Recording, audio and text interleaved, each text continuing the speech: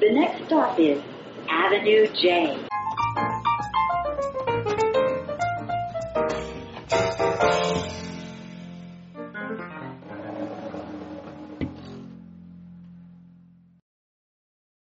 Okay, so Vladimir Jabotinsky. First, we have to give thanks, of course, to Touro College for hosting this series. We also have to give thanks to our founding members of the Friends of Jewish History, Norman and Bridget Robinson from Corona, California, very avid watchers of these lectures online. And in fact, when they came to New York a few months ago, we got together, we had dinner, and it was really a wonderful experience. This lecture is sponsored in memory of his mother, Leona Robinson, who was an avid reader and lover of history.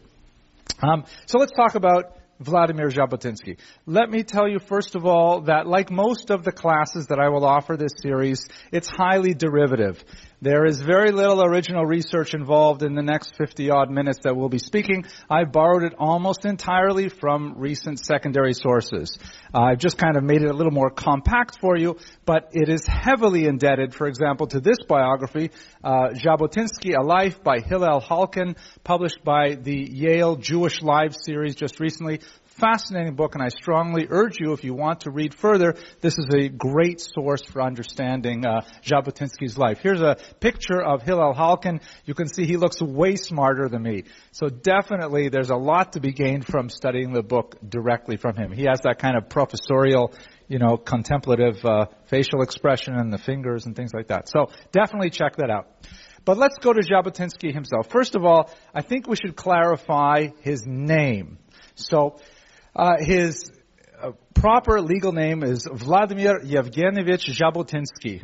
The pronunciation is properly a zh sound, which is actually a specific letter in the Cyrillic alphabet. It looks kind of like an X with a cross in the middle of it, and it's kind of like the J as in the French name Jacques, not like the J in the English name Jack.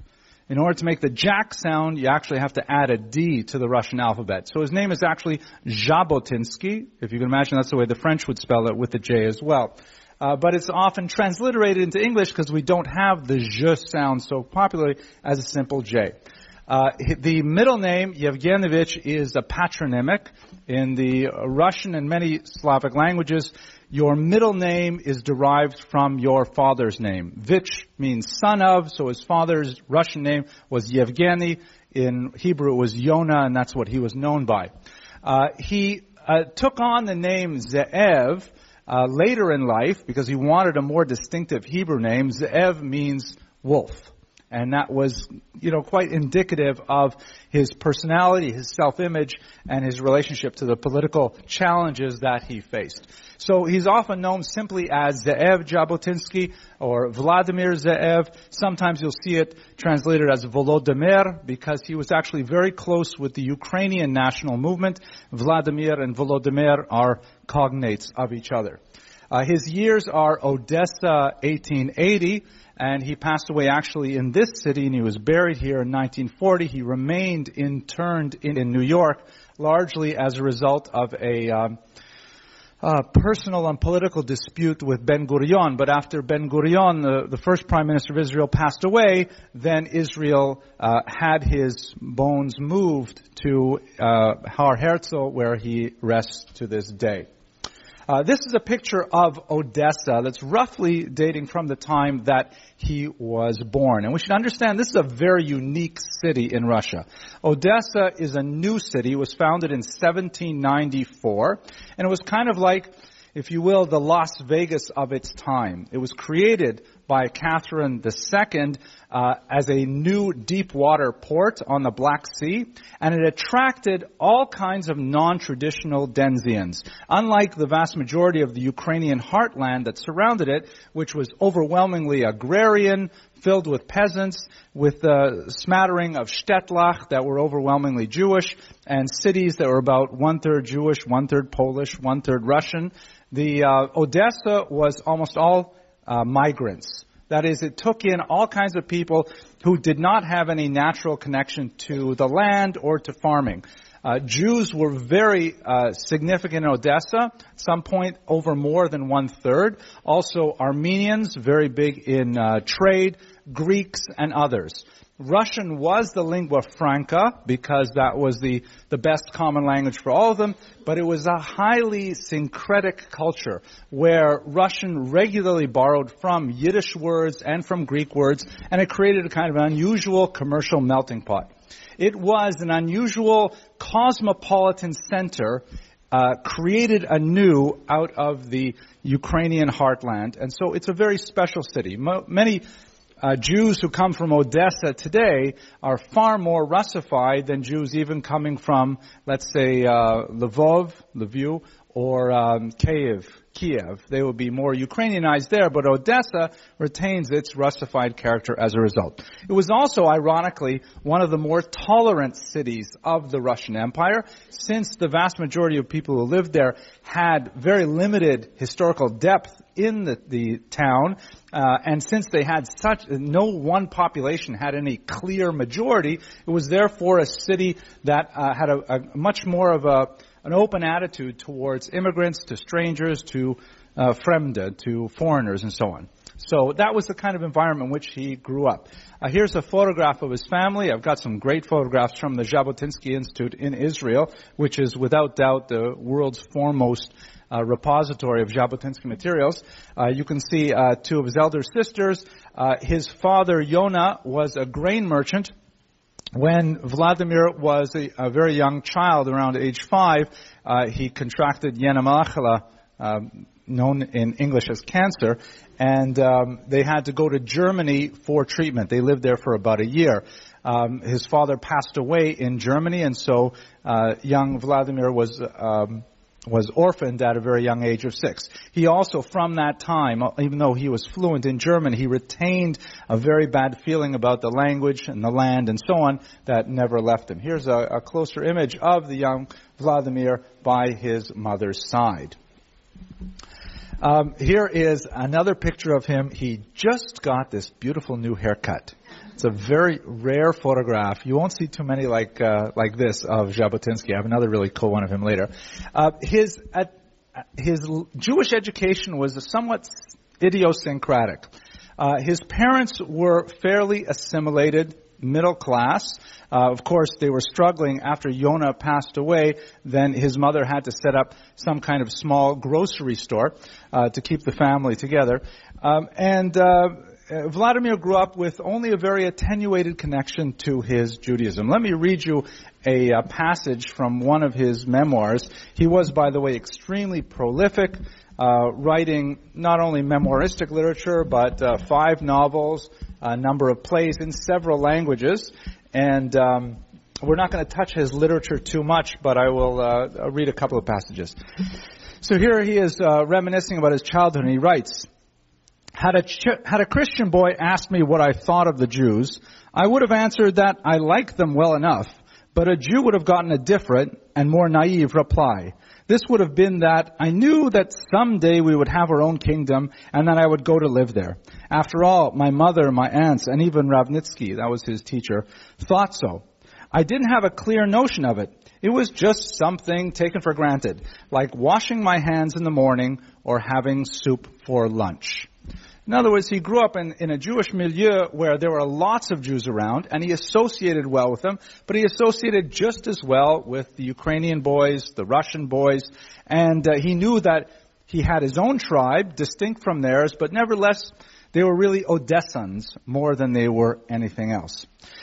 His mother was strictly observant, lighting candles, keeping a kosher home, and so on, and she engaged a rather unusual teacher for his bar mitzvah lessons. She was, by the way, his first teacher. She taught him the Hebrew alphabet at the age of 6.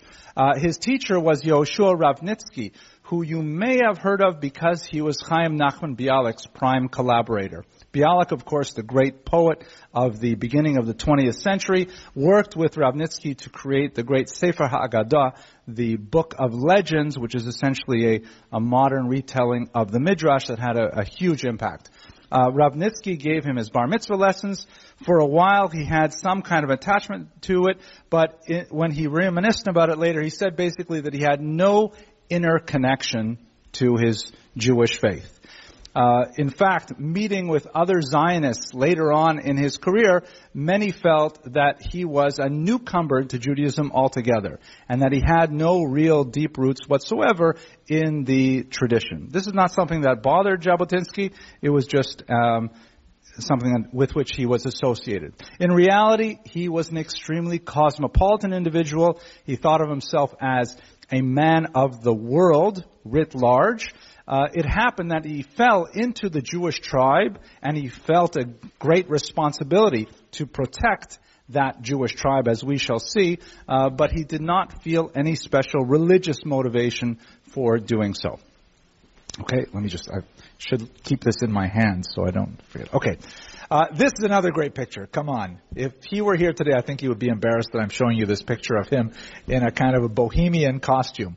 He rarely smiled in his photographs. He was a very finicky dresser. You'll see him dressed almost always buttoned right up to the top in a close-fitting suit and so on, never smiling, very conscious of exactly how he should look on camera.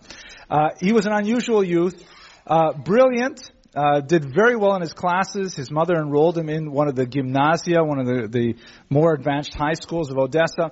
And he dropped out just a few months short of graduation in order to travel Western Europe and work as a journalist. He spent several years in Rome and in Switzerland. Had a tremendous knack for languages. One of his closest collaborators and later biographer, Joseph Schechtman, relates how once they were eating dinner at a restaurant in Rome, and there were 5 waiters working there, each from a different region of Italy with a different dialect, and his friend Vladimir would speak to each of them in their own distinct dialect. Perhaps that's a little bit of an exaggeration, but there's no question that he developed a deep affinity for the Italian people and the Italian language. His pseudonym was Altalena, a very significant name later in Israeli history, a very important incident with a boat named after it. This word Altalena in Italian apparently means swing, as in the musical style swing. He wrote under that pseudonym. Apparently it also means Old Italian in Yiddish. I'm not that familiar with that term, but at any rate, he was very, very attached to the cosmopolitan culture that he engaged in Western Europe. He eventually, when he came back to Odessa to visit his family, when he was already only 20 years old, the local newspaper, Odeskaya Novosti, offered him a job as a full-time journalist, and he took it, so that's how he ended up being rooted back once again in Odessa. And that's where his life would take a dramatic turn with the 1903 pogroms. Let us understand Russia at the beginning of the century. So it was ruled by the last of the Romanovs, Nicholas II, a rather ill-tempered, fussy, anti-Semitic Tsar, assailed on all sides by forces wishing to change his country, to improve it through democratic reforms, and he resisted them brutally whenever possible. He was a great friend of the organization known as the Black Hundreds, very anti-Semitic organization that sponsored pogroms, and in fact, it proved to be one of the most favored strategies of the defenders of the old regime to blame change on the Jews. This is something, of course, that never happens since then. We are never blamed for change in society. But at any rate, there were many agitators throughout Russia, particularly in right bank Ukraine, which is the right bank of the Dnipro River. That means towards the west of the Dnipro River that bisects Ukraine, who were agitating for violence against Jews to try and control the revolutionary impulses, and these were ultimately expressed in violence against Jews. The most horrific of which was probably, if you look at one individual event, the horrible 1903 pogrom in Kishinev, which is very close to Odessa in the country of Moldova at this point. Jabotinsky, who had not a deep connection to Judaism and not a deep connection to Jewish philosophy or something like that, did have a very, very deep connection to the Jewish people. And he was just transformed almost overnight from a somewhat effete and cosmopolitan journalist to a staunch, physical defender of the Jews. He immediately worked to organize self-defense against the pogroms. And he became quite prominent using his pen as well as his back and his arm in an attempt to protect Jews from further violence. Let us recall, by the way, that this is truly a revolutionary position for Jews to take at the beginning of the 20th century.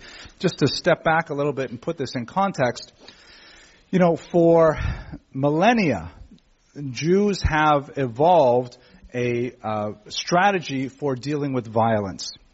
Typically, it involves one of two options: either bribe the would-be attacker or run away. That's essentially how Jews have, because, we're a minority. It's impossible to rise up en masse. There's no democratic, organs where we can express ourselves. Forget about things like the Bill of Rights. These things did not exist. So the only way that Jews could deal with, real and present danger is to either pay off the would-be attackers or run away. What one of my students once called the fee or flee strategy of Jewish existence. And this is, actually well supported by much of the rabbinic literature, that, Jews should remain politically quiescent. They should try and, stay out of the notice of larger populations and simply, manage their businesses honestly and decently, but, not try to aggravate the state authorities.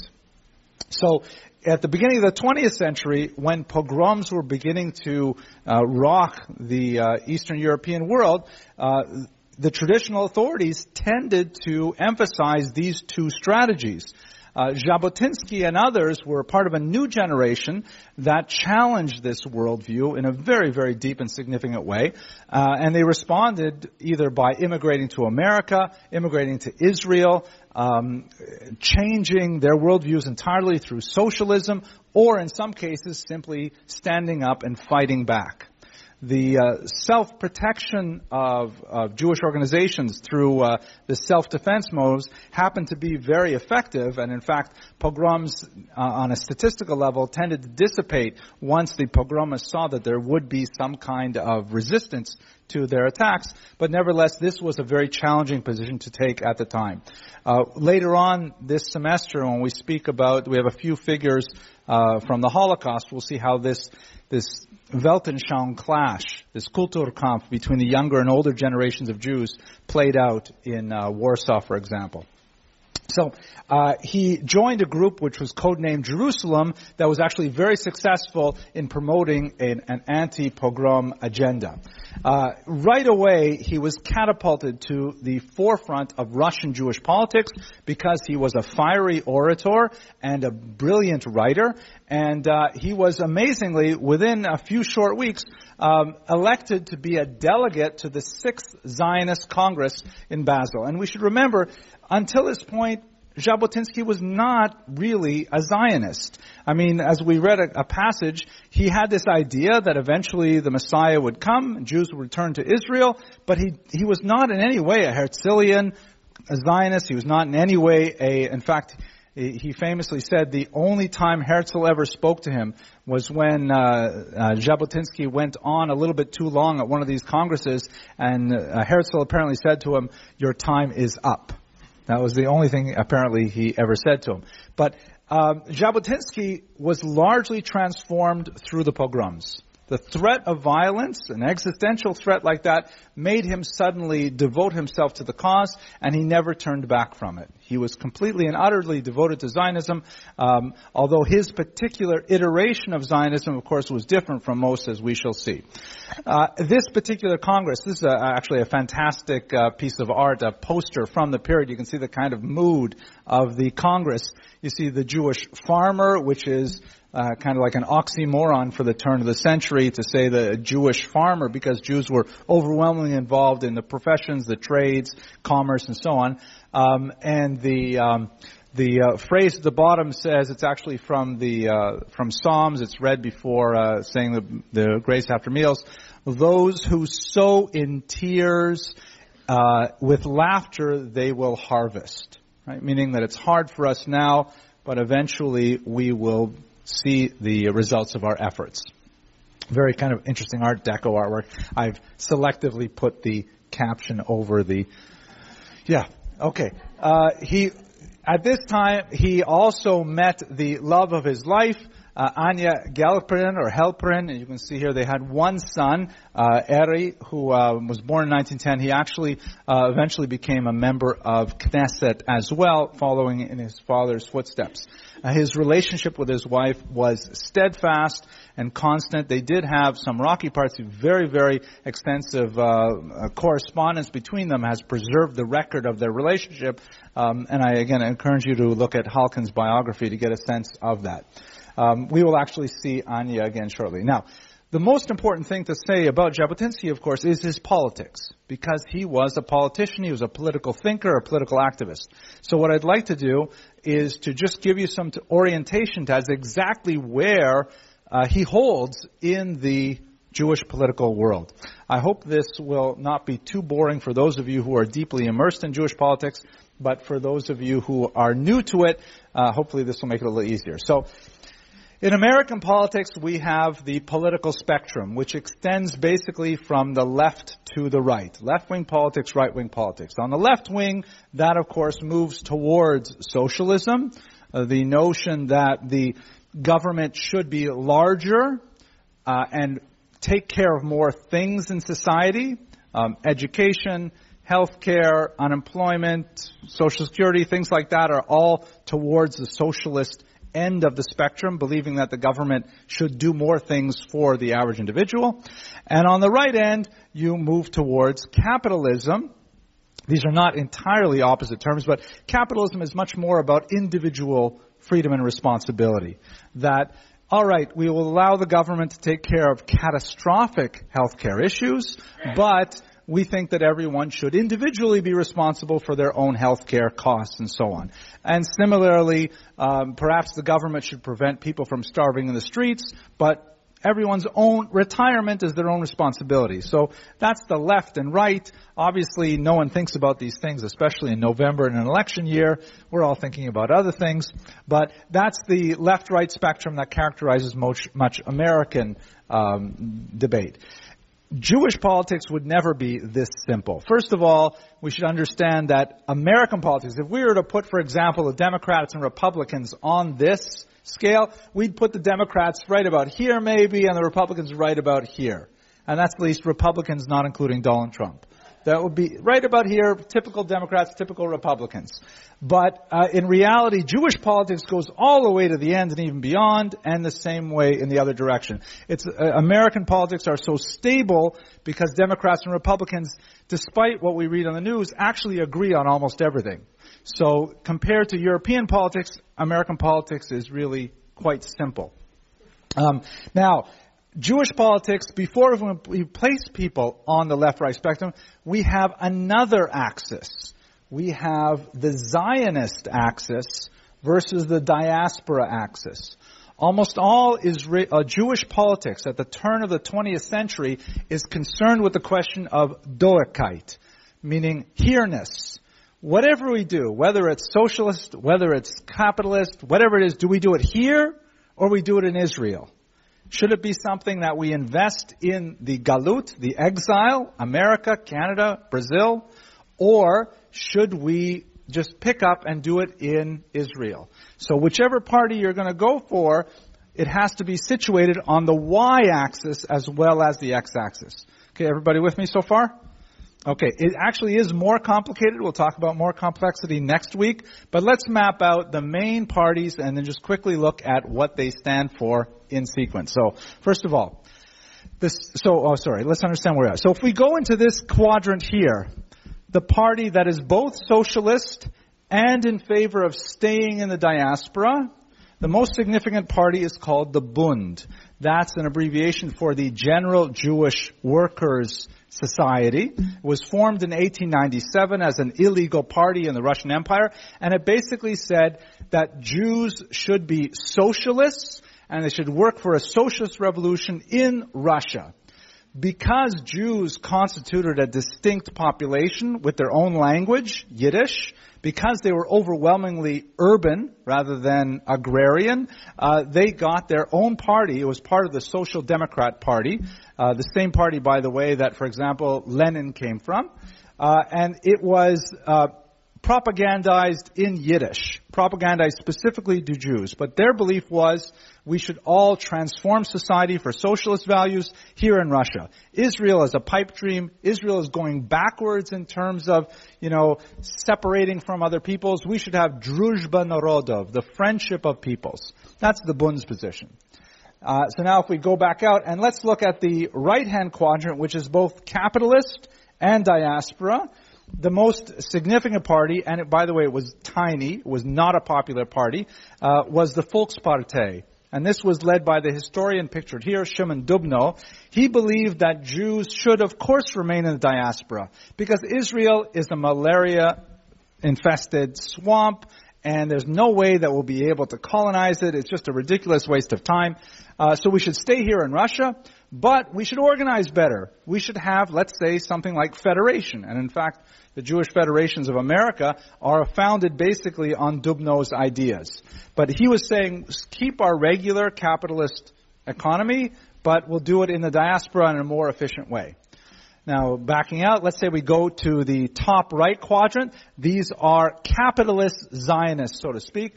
And this is the largest individual party, the so-called Allgemeine Zionisten, the general Zionists. Herzl, of course, pictured here, is the most famous of the general Zionists. These were people who said the most important thing is to develop Jewish populations in Israel. We don't really care about what kind of economy they set up. We assume it's going to be a Western European economy, kind of a parliamentary democracy. If you've ever been to Haifa, that's kind of like Herzl's vision of what a proper Israeli society should look like. Tolerant and relaxed, and people wear little pince nez and things like that and drink coffee out of little cups. That's the kind of general Zionist, and this was the most popular of the Jewish parties as a whole. Finally, let's back out again, and we go to those people who believe that Jews should go to Israel, but it would be a shame if they created another Vienna on the Mediterranean. Rather, they have to create a workers' paradise in Israel. These are socialist Zionists. And by the way, I'm only giving you one party, but there are really about 7 of them. In fact, each of the categories, there are always slight shadings between various organizations. But this is the most important, the Poalei Zion. The word itself for the party sounds socialist, the workers of Zion. And this is kind of an iconic photograph. You see, of course, everybody's a farmer. They're all very happy and very tanned and so on. They're all women because it's very egalitarian. That's also a socialist value. So these people believe that Jews should move to Israel and create a workers' paradise there. It should be a socialist country in Israel. And of course, you recognize modern Israeli politics because they're all derived from these various philosophies. Now, where is Vladimir Jabotinsky? So, he doesn't exactly fit the mold, but if we have to put him somewhere, I would put him way out here in the top right corner. Intensely Zionist and intensely anti-socialist. And he created a political movement, political ideology called revisionism. The term revisionism is somewhat problematic. It was borrowed really from post-World War I vocabularies in which the loser states, after the Paris Peace Accords and the Treaty of Trianon, wanted to revise the post-World War I settlements. Right? A lot of countries like Germany, Austria, certainly the Russian Empire, they were big losers after World War I. They lost territory, they lost prestige, and so on. They wanted to revise those treaties. So revisionism borrows from that, but it's sort of twisted in the sense that we want to revise the way people think about Zionism. Specifically, it's not so much in terms of any particular policy, but in terms of a style. Herzl, for example, his style of Zionism was shuttle diplomacy. go to this important person and, make your pitch. Go to that important person and make a pitch. And, schmooze and cajole and talk a lot. And hopefully with the goodwill of intelligent men, Israel will eventually come to exist. Jabotinsky felt that was a huge waste of energy, and that no one will allow Israel to be established without the force of arms. And therefore he argued for a military approach, a hard-nosed, prone to violence, or at least ready for violence approach that was forged in his experience with the pogroms. But you don't have to believe me. I have a very special treat for you now. I found actually some footage of Jabotinsky himself speaking about his political philosophy. It's in Yiddish, and it was made in 1934. It's not certain whether or not he actually released this film, but before I show it to you, I just want to give you a couple of words of introduction. First of all, it's a wonderful thing to be able to actually see and hear someone we speak about in these classes, because we've been talking about, basically the Spanish expulsion for so long. I was so surprised that we could actually, get this kind of footage. He made this film as a kind of a propaganda effort to sell people on his view of Israel. Remember the year 1934, right? Hitler has just come to power. The Nuremberg laws have not been passed yet, but there's definitely, a lot of threat imposed on the Jews of Germany. The English are very, very hesitant to allow Jewish migration into the Holy Land and so on, and so he's speaking really from a neo-prophetic stance about what will happen to Judaism and what to the Jewish people. It's a staged film. You'll, in fact, at one point, because it's not edited, you'll see one of the filmmakers come out and actually hit one of those clapbirds to say, we're on the fourth take now. He used an audience of his family and friends. You'll see his wife and his son in the audience and his close collaborator, Joseph Shechtman, and they're listening very attentively to what are clearly prepared and rehearsed remarks. It's not a live presentation whatsoever. It's in Yiddish, and it came with Hebrew subtitles. I added some English subtitles to make it a little easier. This is a 2-minute video. Let's hear Vladimir Jabotinsky himself speak. Unsere Arbeit nach dem Krieg hat angefangen erst eigentlich im 1920 und seht die Resultaten in 13 Jahren Zeit.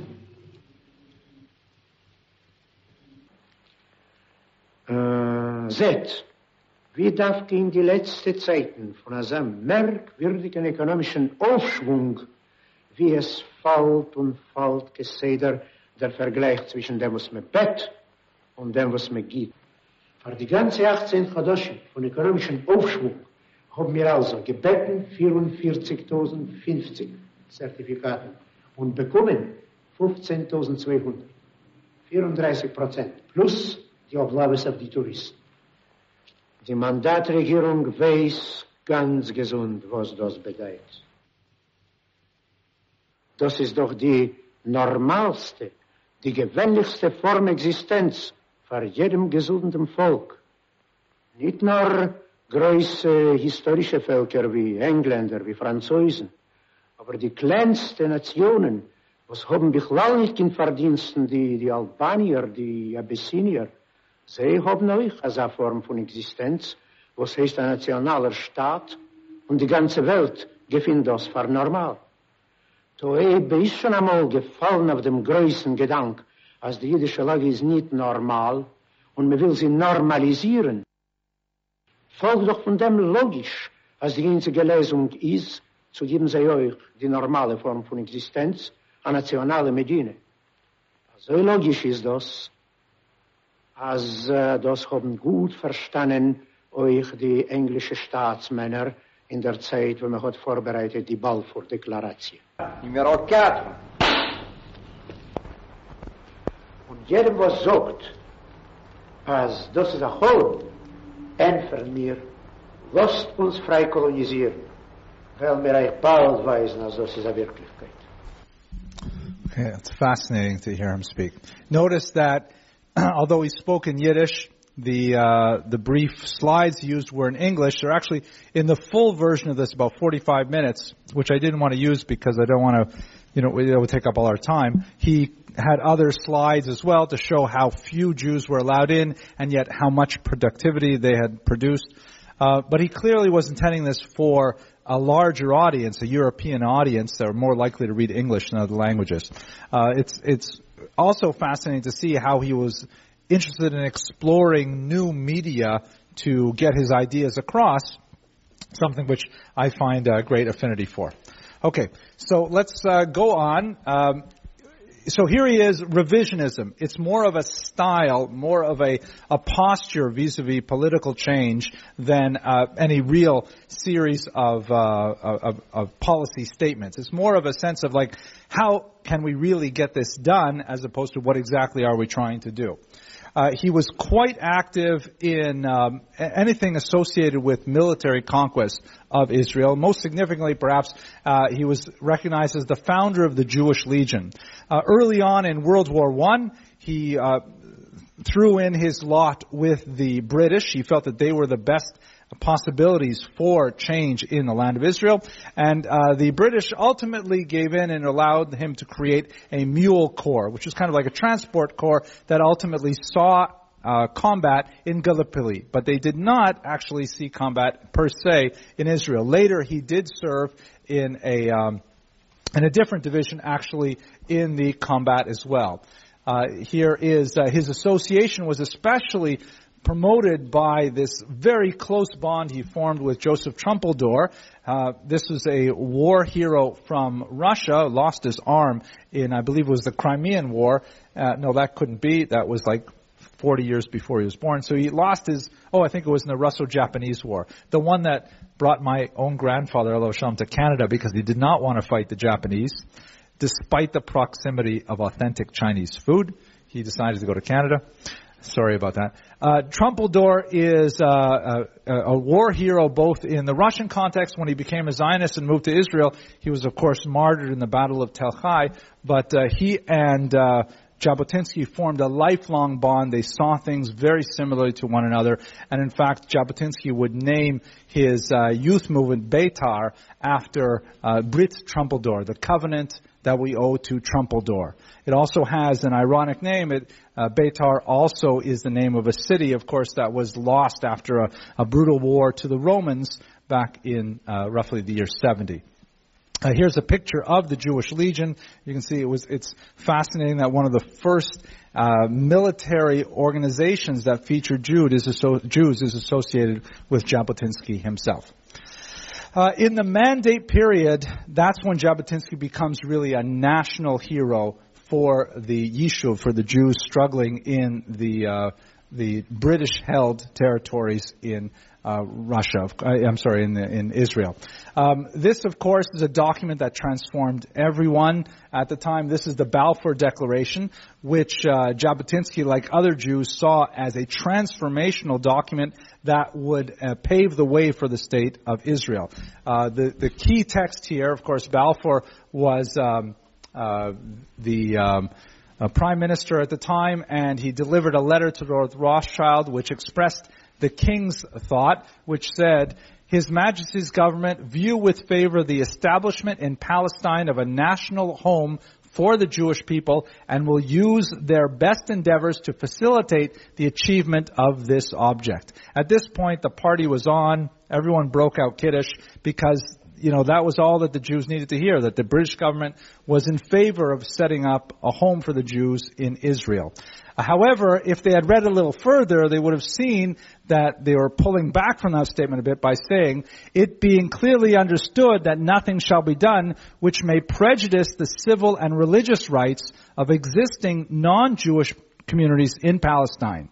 So this second clause of the Balfour Declaration was later used by the British to backtrack on many of the promises that they had made and to limit Jewish immigration because of saying, hey, the Balfour Declaration, it was only given in the sense that it wouldn't offend the people who were already living there. And of course that created a tremendous amount of tension, resulting ultimately in the near civil war that caused the British to leave it to the United Nations. In 1920, there was one of the many anti-Jewish riots that occurred in Israel at the time, and Jabotinsky, as you would expect, began to agitate and organize Jews for self-defense. 19 of his comrades were arrested for being involved in this agitation, and they were sentenced to 15 years for the illegal possession of 3 rifles, 2 pistols, and 250 bullets. Jabotinsky stepped forward and said that he is solely responsible for all of this, that they were not to be held responsible, and so they were released after 3 months, and after a great amount of outcry, he was also released. But he did spend time in the jail in Acre, which was an extremely important sort of like building his credibility for the later Zionist establishment. At this time, his political philosophy, really through the 1920s, his political philosophy began to coalesce. He adopted a very militaristic standpoint. He adopted a philosophy of Jewish political life that really conformed to the dictates of something called integral nationalism. Now, this is one of the very touchy aspects of studying the life of Jabotinsky. And if you have been following some of the pre-lecture debate that has been going on Facebook and other social media, there are people who will actually call Jabotinsky a fascist, very strong word, and there are others who will say that he is the most clear-minded visionary of all Jewish politicians of the modern era. So we have to understand exactly what is going on here. What is, if we can use this term, fascism, and is it fair to apply to Jabotinsky? So there are a few, let's say, uncanny similarities. Journalists becoming very militaristic is common to lots of fascist leaders in Eastern Europe. It's a weird kind of coincidence. Somehow going not from a military background, but going from the humanities into militarism. The predilection for medals, uniforms, marches, things like that. Yeah, okay, we see it a lot. But let us also recall that in the 1920s, fascism did not acquire the very dark name that it would through World War II. It was the winning political philosophy. Il Duce was transforming Italy. Of course, in Germany, they had another dramatically transformationalist leader, and it was taking these nations out of poverty and second-class status and bringing them up to a position of pride and of self-reliance. It was really, at the time, it was hard not to admire these political movements despite their negative attitude towards foreigners. Is it fair to lay that charge at Jabotinsky? The record is actually mixed. There are some quotations from Jabotinsky's many, many speeches that would seem to lean one way, and others that would mediate that. In my humble opinion, and I would not consider myself an expert on Jabotinsky at all, I would say that it is a misunderstanding and a misapplication of his thought to try and lump him in with some of, God forbid, the genocidal leaders of Eastern Europe. Although I would think it is fair to say that Jabotinsky was not afraid to use very harsh methods to achieve his goal. And in fact, he had bitter, awful feuds with Zionists on the left, most notably Ben-Gurion, who felt that his views were simply far too radical and far too violent to be tolerated within a democratic organization. He, of course, would split from the Zionist Party over these issues, and we will discuss it in a few minutes, how those splits worked out. Let me just look at one particular aspect of his ideology that I think will shed some light on this question. He placed a lot of emphasis on something he called Hadar. Hadar is a Hebrew term that's hard to translate exactly. It sort of means like glory, beauty, perfection, something like, it's related to Hadras Panim means like someone who has like a glowing face. They just have a respectful looking face with like a long white beard, let's say, or something like that. Hadras Panim. So he really emphasized Hadar as a way of life for his youth movement, Beitar. So let me give you a couple of examples of this here. This is a quote from 1934. Although it is important that everyone strive for Hadar, it is particularly important for us as Jews.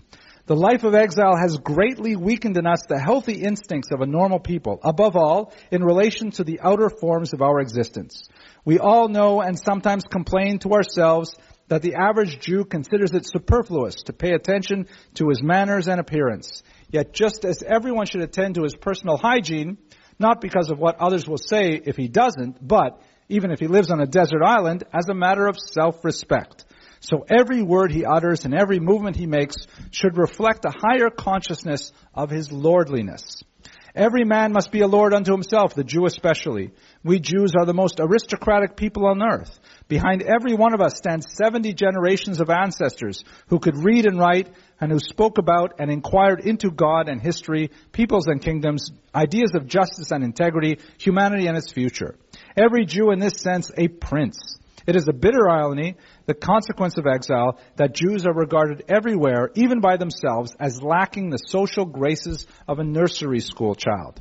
Now, I'll just continue this, but you note how, he's not emphasizing Jews as warriors, Jews as, mighty people. He's emphasizing Jews as intellectuals, as exploring the ideas of God, and so on. But at the same time, he's really emphasizing the notion of what we would call self-respect. That you should behave in a way, carry yourself in a way that shows that, being a Jew means something positive. Here's my favorite part. I read this to my wife. She really enjoyed it. Hadar consists of the thousands of trifles that make up our daily lives. Eat quietly and moderately. Keep your elbows out of sight when you eat. Don't slurp your soup so that you're heard a mile away. When you walk with your friends in the street, don't hog the sidewalk. If you climb the stairs of a house at night, don't be loud or wake the neighbors. Let women, old people, small children, everyone go first. If someone is rude to you, don't you be too. And this, and an infinite number of other trifles, give Beitar members Hadar. So it's a beautiful kind of sentiment. I think you get from these quotes more of a sophisticated idea of what his right-wing ideology really meant. It was not comparable to the ideologies that we see in Eastern Europe and in Central Europe at the same time. It borrowed perhaps from some of them, and maybe it had some ideological roots, but it's hard to say it's the same family. So what happened to the revisionist movement? In 1925, he split from the General Zionist Party and formed another organization called the World Union of Zionist Revisionists. Not very successful on its own, but highly influential as an ideology. Later, another split in 1935 created the New Zionist Organization, once again moving towards more away from the other Zionist parties. But I will mention, by the way, that I didn't include on this list splits to the right. There were revisionists who felt that Jabotinsky was going soft, that he was getting too democratic, and they wanted him to be more right-wing. So you see stronger groups. Finally, there was huge influence on the Irgun, which was a more right-wing paramilitary group that ultimately came together to form the Haganah, the nucleus of the Israeli armed forces, and a right-wing splinter organization, not under Jabotinsky at all, Lehi, known as the Stern Gang, with an even stronger right-wing association. And all of these parties influenced the very important parties that are alive today, Likud, Charut. Many of the right-wing parties, Yisrael Beitenu, for example, see Jabotinsky as an intellectual ancestor. Very important political consequences. Oh my gosh, we don't want to go late, so I'll go very quickly. Turning point in 1929, Beitar members on Tisha B'Av of that year stage a demonstration on the Temple Mount. This demonstration in favor of Jewish nationalism offends many of the Arab populations, and they go on a rampage, in particular in the city of Hebron, south of Jerusalem. A horrible massacre, particularly felt in the yeshiva that was situated there. And the mandate authorities, the British, cracked down very heavily. They felt that Beitar instigated the riot. That's not really a fair assessment of it, but there's no question that Beitar was more provocative than other Israeli groups or other Zionist groups at the time. And their response to it was to hold Jabotinsky personally responsible, since Beitar was his youth movement. He was exiled from Israel, and he was consistently, repeatedly denied a visa to return to Israel by the British. He spent the rest of his life traveling around Europe and America, raising funds for various Zionist causes. He was actually quite prophetic in predicting the Holocaust. It's chilling to read the kinds of things that he would say, not only actually about the Holocaust, but even about World War I. He had an amazing ability to anticipate what was going to happen in Europe. He attempted to create an evacuation plan for Jews from Europe, which of course went nowhere. But with his long-standing feud with Ben-Gurion and the opposition of the British authorities, he ultimately died of a heart attack here in New York City and was interred in a cemetery locally. As I mentioned later, after Ben-Gurion passed away, then he was brought to Israel and buried there. And you can see from this 100 shekel note, as an example, his ideology is very influential in Israeli politics. His name adorns almost 100 streets in Israel, many squares, and of course a major research institute in his name. So he's perhaps one of the most prominent Zionist thinkers, even though he spent his entire life in the opposition in the Zionist movement. So all in all, a very complex figure, a very controversial figure, but I appreciate the patience that you have shown in listening to this lecture. I hope I'll see you, God willing, next week when we have another extremely complicated and controversial figure, Rav Kook, one of the most important rabbis of early 20th century Israel. Thank you very much.